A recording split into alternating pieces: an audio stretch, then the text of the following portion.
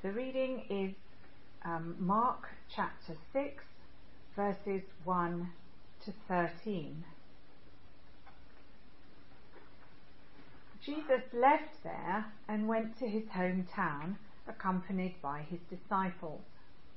When the Sabbath came, he began to teach in a synagogue, and many who heard him were amazed. "Where did this man get these things?" they asked. "What's this wisdom that has been given to him? What are these remarkable miracles he is performing? Isn't this the carpenter? Isn't this Mary's son and the brother of James, Joseph, Judas, and Simon? Aren't his sisters here with us?" And they took offense at him. Jesus said to them, "A prophet is not without honor except in his own town, among his relatives, and in his own home." He could not do any miracles there except lay his hands on a few sick people and heal them. He was amazed at their lack of faith. Then Jesus went around teaching from village to village. Calling the 12 to him, he began to send them out 2 by 2, and gave them authority over impure spirits. These were his instructions. "Take nothing for the journey except a staff. No bread, no bag, no money in your belts. Wear sandals, but not an extra shirt. Whenever you enter a house, stay there until you leave that town. And if any place will not welcome you or listen to you, leave that place and shake the dust off your feet as a testimony against them." They went out and preached that people should repent. They drove out many demons and anointed many sick people with oil and healed them.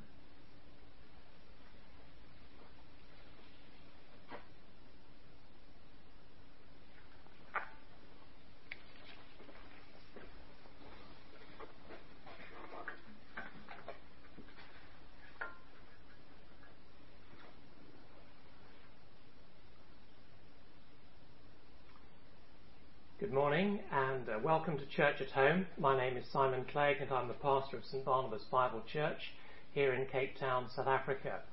If you're with us for the first time, we're absolutely delighted that you've joined us, and I do hope by the grace of God that our talk this morning will be a blessing and an encouragement to you, even as you continue in fellowship with a local church. We're currently in a series in the Gospel of Mark, and if our study today leaves you with questions, or you'd like someone to pray with you, can I encourage you to visit our website, www.sbbc.org.za, and on the home page you'll find a contact tab where you can leave your details, and one of us on the team will be in touch with you during the week. But now, as we begin, will you bow with me and let's ask for God's help as we study his word together. Father, we thank you for your many kindnesses to us, and we pray that out of your abundance you would help us to see into your word this morning, to see things that are precious and timely and helpful and strengthening and convicting.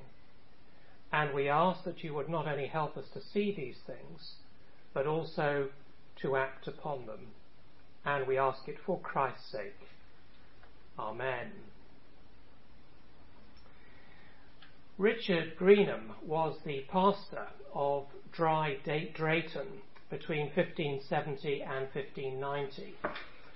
He was a faithful, gifted gospel man, and he worked astonishingly hard. He got up at 4 a.m. every morning, and on Monday, Tuesday, Wednesday and Friday he preached a sermon to his congregation at dawn before they went out to work in the fields. He preached twice on Sundays, and in addition he taught the children on Sunday evening and again on Thursday morning. His biographer says that he preached with such passion and sincerity that when he finished, his shirt would be so drenched with sweat that it looked as if it had been soaked with water. He was also a highly effective pastoral counsellor. In fact, he was so good at it that his friends wanted him to write a book about it. But he never did, because in his own words he wanted to devote himself to preaching Christ crucified, first to himself and then to his congregation. But in spite of his tremendous gifting, in spite of his commitment, and in spite of his gospel focus, his ministry was unsuccessful. People outside his parish were greatly blessed by him. But when he handed over to his successor after 20 years, he said, "After these 20 years, I cannot see that I've achieved anything here, except perhaps in just one family." Now that's the kind of thing that we're looking at in our passage this morning. So far in Mark's Gospel, we've been looking at unstoppable progress. Jesus has been saying that my word is like a seed, and that it will go out and it will produce a harvest. The seed will become a great tree. And then we've seen him speaking to a storm, and to a demonized man, and to a sick lady, and to a dead girl. And nothing seems to stop his progress. It's irresistible. But now in chapter 6 there is resistance, there is opposition, and it's a very sad opposition. And the fact of the matter is that the shadow of the cross is already hanging over Jesus, and of course that kind of opposition to Jesus still continues today and will continue until the day that he returns.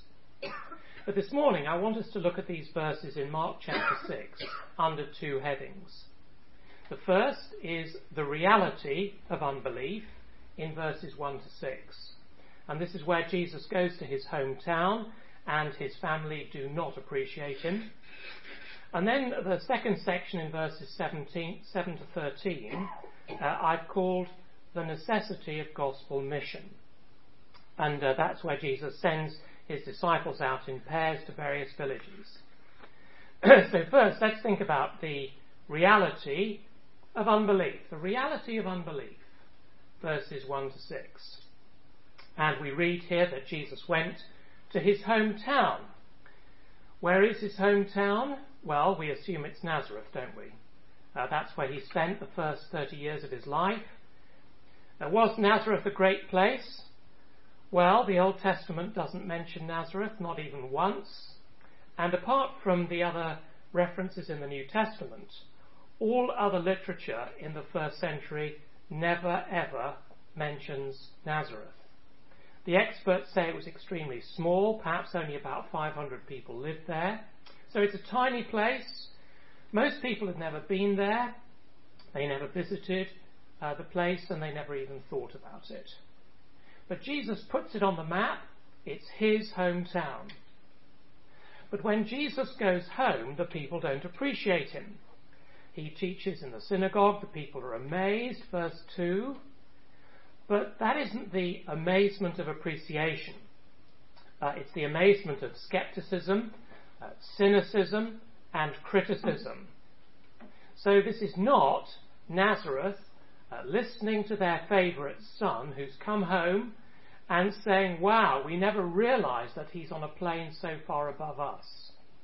No, this is Nazareth listening to Jesus and saying, no, he's got to be on our level. He's actually no better than any of us. And you can see that in the language that they used. I don't know whether you noticed this. In verses 2 and 3 they say, where does this man get these things? And then they say, isn't this the carpenter? Now that's not a term of respect.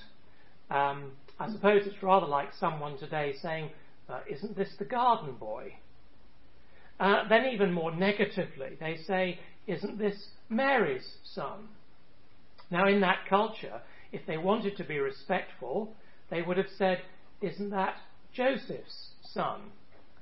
But you see, Jesus' paternity was in doubt.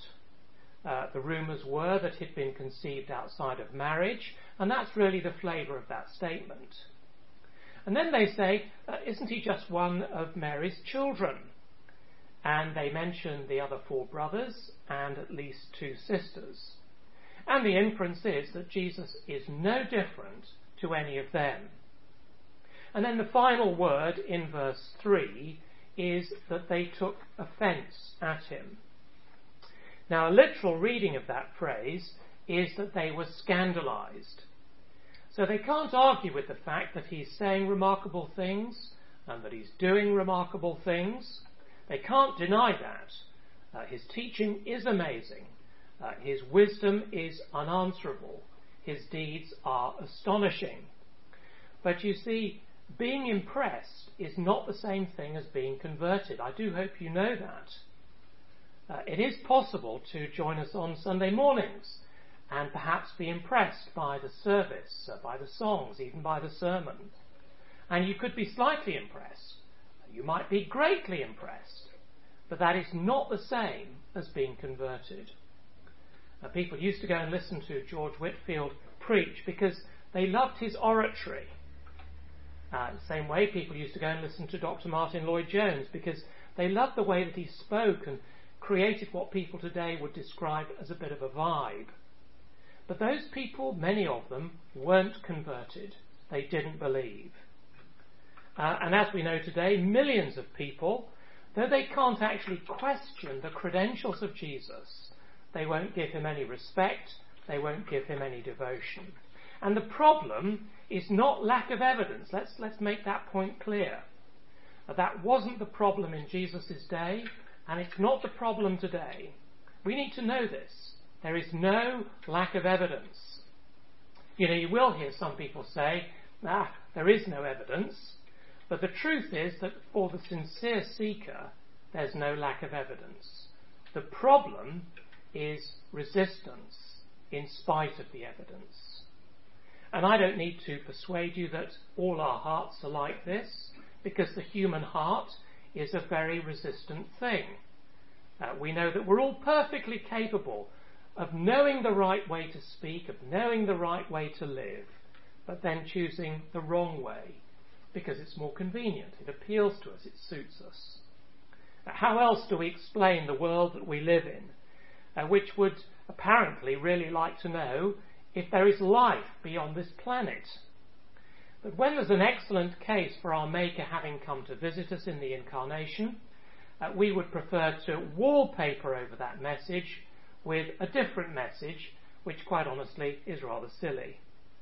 Or, given that our world would love to know if there's life beyond the grave, when the Son of God rises from the grave, our world wallpapers over that message with an Easter bunny and a chocolate egg.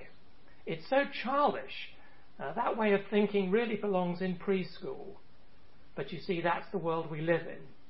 And it's because the human heart is deeply resistant to the things of God. Now, I hope that in a way you find it slightly encouraging that Jesus himself had to face this. I certainly do. Many of our most painful hurts involve the people who are closest to us. The closer the relationship, the greater the potential for tremendous joy, but also the potential for great hurt.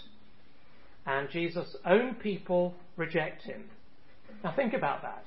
He'd lived a perfect life amongst them for 30 years, but when he comes to visit, they reject him. People he hoped might have supported him, might have understood him, are actually against him. And therefore, you see, when you and I pray for those members of our family and our friends whose opposition to Jesus grieves us and whose hostility towards us sometimes grieves us, we're actually talking to somebody who knows just what that feels like. Hebrews chapter 4 tells us that he's sympathetic. He's experienced so many of the things that we've experienced, and he certainly experienced this. And yet, of course, he's not quite like us, because he's done nothing to deserve that kind of opposition. He deserves great appreciation, he deserves great devotion, but he doesn't get it. And therefore he is able to understand when we bring to him the sadness and the pain of someone that we really care about, who's hostile to us and hostile to our message. And of course the opposition to Jesus intensified, didn't it, throughout his life, until there came a time when the crowds which had received so much from him began to turn against him. and the authorities attacked him. The disciples deserted him, and then at the crucifixion, even the Father stepped back from him and left him completely alone, so that he might experience total rejection with no support, in order that he might offer to us a total acceptance and fellowship with God the Father. Now, you might think that the world would learn to be ashamed of its rejection of Jesus. After all, the world is ashamed of gender-based violence, and rightly so. The world is ashamed of systemic racism, and rightly so. But there's no public apology for what the world has done to its maker. Quite the reverse. Because the hostility towards Christ and his people only seems to get worse. Today people are still scandalised by the birth of Jesus, aren't they? They'd like us to avoid the subject. They say, would the church please keep quiet about Christmas and the Incarnation because we find it irritating? And people are still scandalised by the life of Jesus, aren't they? And they continue to mock him. And people are scandalised by the message of Jesus. So the message of Jesus gets watered down and diluted into love people, don't offend anybody, and it's so bland it's practically meaningless. And people are scandalised also by the resurrection of Jesus, so they avoid talking about it. Friends, we are living in a very, very strange world. But we're not critical of the world because we know what our own hearts are like. And therefore we need to factor in what I'm saying in this first point this morning, which is the reality of unbelief. So perhaps a way to think about this is a bit like a train track, with these two things running side by side. On the one side, there is the power and the grace of Jesus to change anybody. And then on the other side, there's unbelief. And both these realities are running side by side through the world. And of course it's very costly to Jesus when people turn him down. But of course it's very costly indeed to the people who do turn him down. Very costly. So look at verses 4 to 6. Jesus says, only in his hometown, among his relatives, and in his own house is a prophet without honour. Because of course people tend to patronise, and they become so familiar that they become contemptuous. So it's a great grief to Jesus that the people of his hometown would treat him like this. But friends, it is an incalculable loss to those who actually do it. And so we read in verse 5, Jesus could not do any miracles there. Now friends, that is a stunning sentence. He could not do any miracles there. Now when you think about that, it can't mean that Jesus was unable to do any more miracles. It can't mean that his hands were tied, or that he had no more power, or he had no authority. I mean, in view of everything we've seen so far in Mark's Gospel, it can't mean any of those things. What it does mean, I think, is that he was unable to do things that are really beneficial. He was unable to do things that are truly helpful because the people are unreceptive. I suppose it would be a bit like bringing food to people who are so disinterested in food that they're just going to throw it and fight with it. And Jesus, in the same way, is unable to bring miracles to his hometown profitably. So, except in a couple of cases, he doesn't. And in verse 6, he was amazed at their lack of faith. Now, there are only two places in the New Testament where Jesus is amazed. One is in Luke chapter 7, where Jesus encounters the faith of a Roman soldier. So this complete outsider comes and says to Jesus, "You just have to speak and my servant will be well." And that causes Jesus to be amazed. And then here in his hometown, despite the teaching, despite the miracles, despite the wisdom, and despite the life that he's lived before their eyes, the people don't believe. And Jesus is amazed. So friends, what are we to make of this? Well, we need to hold in our hands our two separate hands. First of all, that Jesus has power to change anybody. He can change anyone at any time. And then, in the other hand, we have to remember that unbelief is a persistent reality. And we also need to hold in our two hands that Jesus knows everything that's in our hearts. He knows exactly what we're like. But at the same time, he's absolutely amazed by unbelief. In the face of all the evidence that he's provided, stubborn unbelief amazes Jesus. So that's the first point this morning, the reality of unbelief. And the second is the necessity of gospel mission. The necessity of gospel mission. Now you might think, given this opposition in his hometown, that Jesus might be tempted to turn round and say to the disciples, look, this is hopeless, this is a lost cause. What we actually find is the opposite. Because in verses 7 to 13, what Jesus says is, let's get mission moving. And the reason that he says this is because the gospel message of Jesus is rather like a river running down a hill.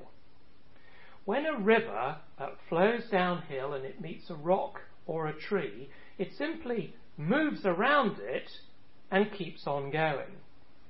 Or it's a bit like a vine climbing up a fence. If it meets a beam or a post, it simply grows around it.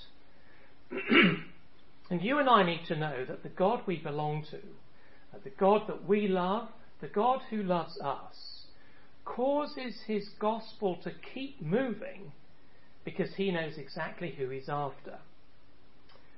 Spurgeon said that the gospel is like a magnet moving across a rubbish dump, bringing up all of the iron filings. And you and I have this tremendous privilege of telling the news where we can and discovering that God is not only loving, but he's also sovereign. The atheist Friedrich Nietzsche has had a persistent and very negative influence over the way that many people think today. In 1883, he wrote a rather strange book called Thus Spake Zarathustra. And in his book, Nietzsche introduced the idea that God is dead. That was not original to Richard Dawkins. Friedrich Nietzsche thought of it first. But when Nietzsche sent the book off to the printer, he had to wait so long for it to be printed that he got really angry. In fact, in the end, he got really rather depressed. So he wrote to the printer saying, "Where on earth is my book? You've had it for ages." And the printer wrote back saying, "I'm terribly sorry about your book, but I've had a previous order for 500,000 hymn books, and I'm still busy with that." And interestingly, the irony of that was not lost on Nietzsche. I mean, there he was, seeking to oppose God and the gospel, and yet being stopped dead in his tracks by 500,000 hymn books, which, can I say, were infinitely more useful to humankind than Nietzsche's obscure little tract. So, here, Jesus is unstoppable. There's been opposition at home, yes there has. But here in verse 7, he keeps teaching. He goes round the villages. Do you remember that's what he said he would do back in chapter 1? And then he calls the 12 disciples and he commissions them to go out in pairs. And I want you to notice the various factors in their mission. First, in verse 7, they have authority. They're not going in their own authority, they go with his authority.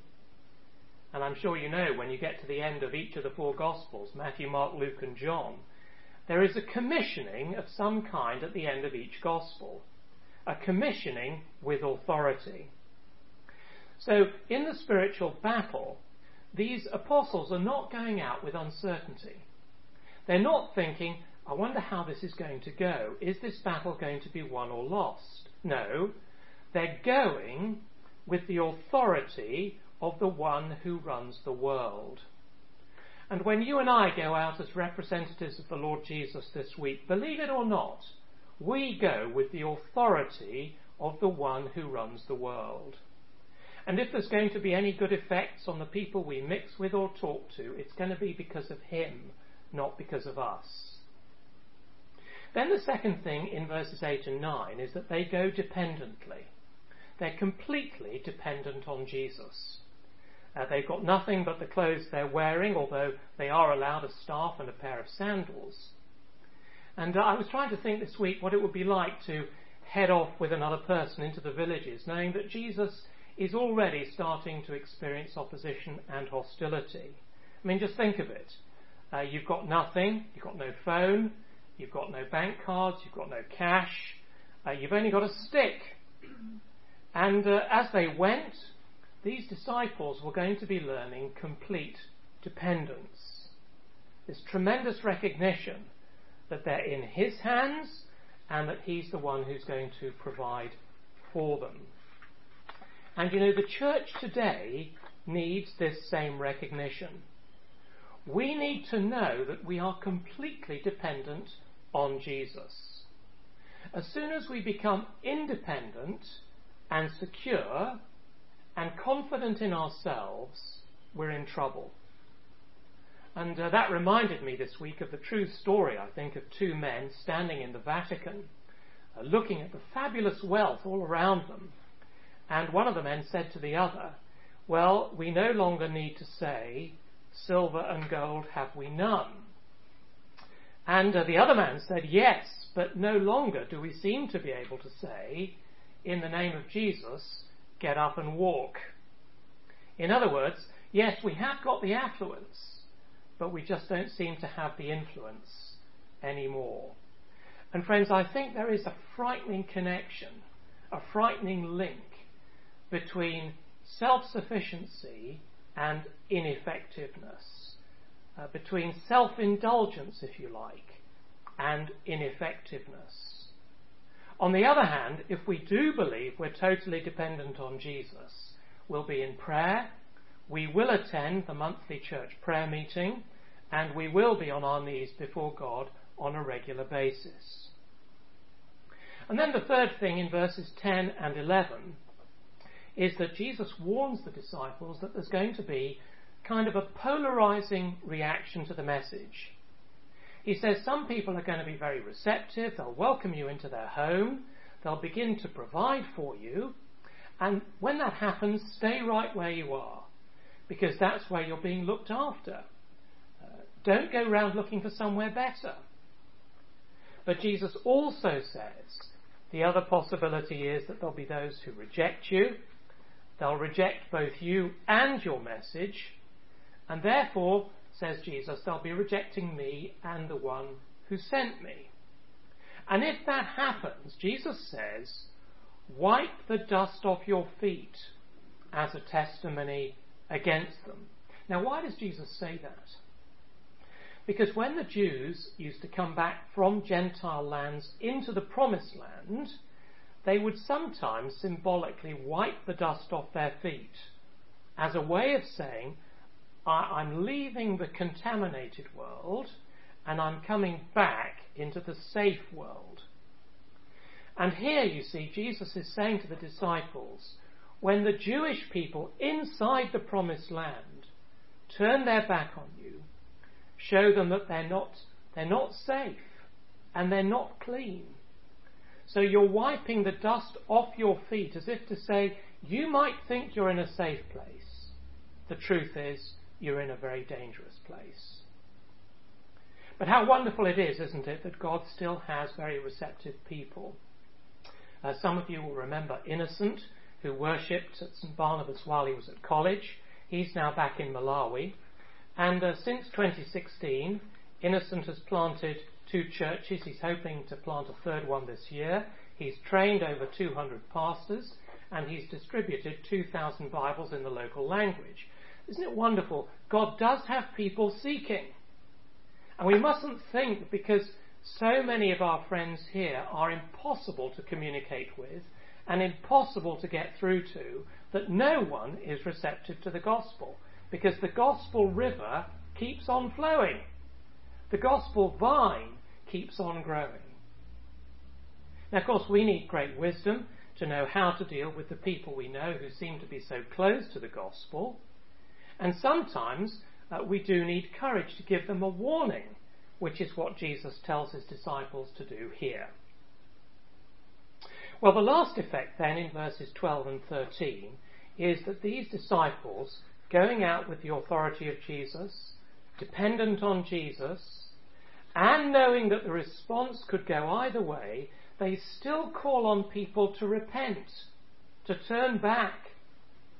And obviously many people did, and they were delivered from spiritual and physical danger. So I think it's a very interesting exercise to put these two paragraphs together in your head. In verses 1 to 6, there is the hometown, where the people have astonishing spiritual privileges. But they're not interested. They reject Jesus and they receive virtually nothing. Then in verses 7 to 13, the villages are receptive and they receive infinite spiritual blessing. And we need to remember this as we think of the dilemmas before us in these verses. We need to remember that we are living in a Christ-denying and Christ-rejecting world. We shouldn't be surprised by that. I know sometimes it shocks us. But we live in a Christ-denying world. It always has been a Christ-denying world. And it always will be a Christ-denying world until the day Jesus comes back. And you and I must go on being Christ-offering people.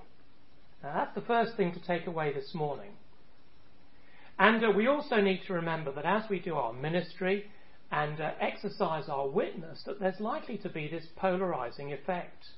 Don't be surprised by that. If we keep speaking the truth in our services and home groups, and if we keep speaking the truth outside as we leave and go and mix with family, friends and business colleagues, we can't be surprised if there is both a greater hostility but also a greater appreciation.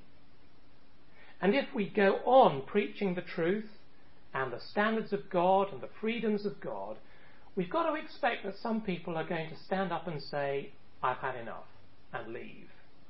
And that's a great grief to us, but of course it's a massive cost to them. So we do need to recognise where we are and where we live. And the second thing we need to remember is that when we call people to repent, which seems so costly, as people say to themselves, oh dear, I've got to give up my greed, I've got to give up my adultery, I've got to give up my pride, because it's such a costly thing to repent. What will come in its place is abundant blessing of the deepest and most lasting kind. So this privilege we have of telling people to repent and to receive Christ, which looks to be a costly and a humbling thing, brings in its wake abundant blessing, eternal blessing, beyond anything we could ever measure or calculate. And that's our privilege, that's our responsibility, and friends, that is also our joy. So let's ask God for help to do it. Let's pray.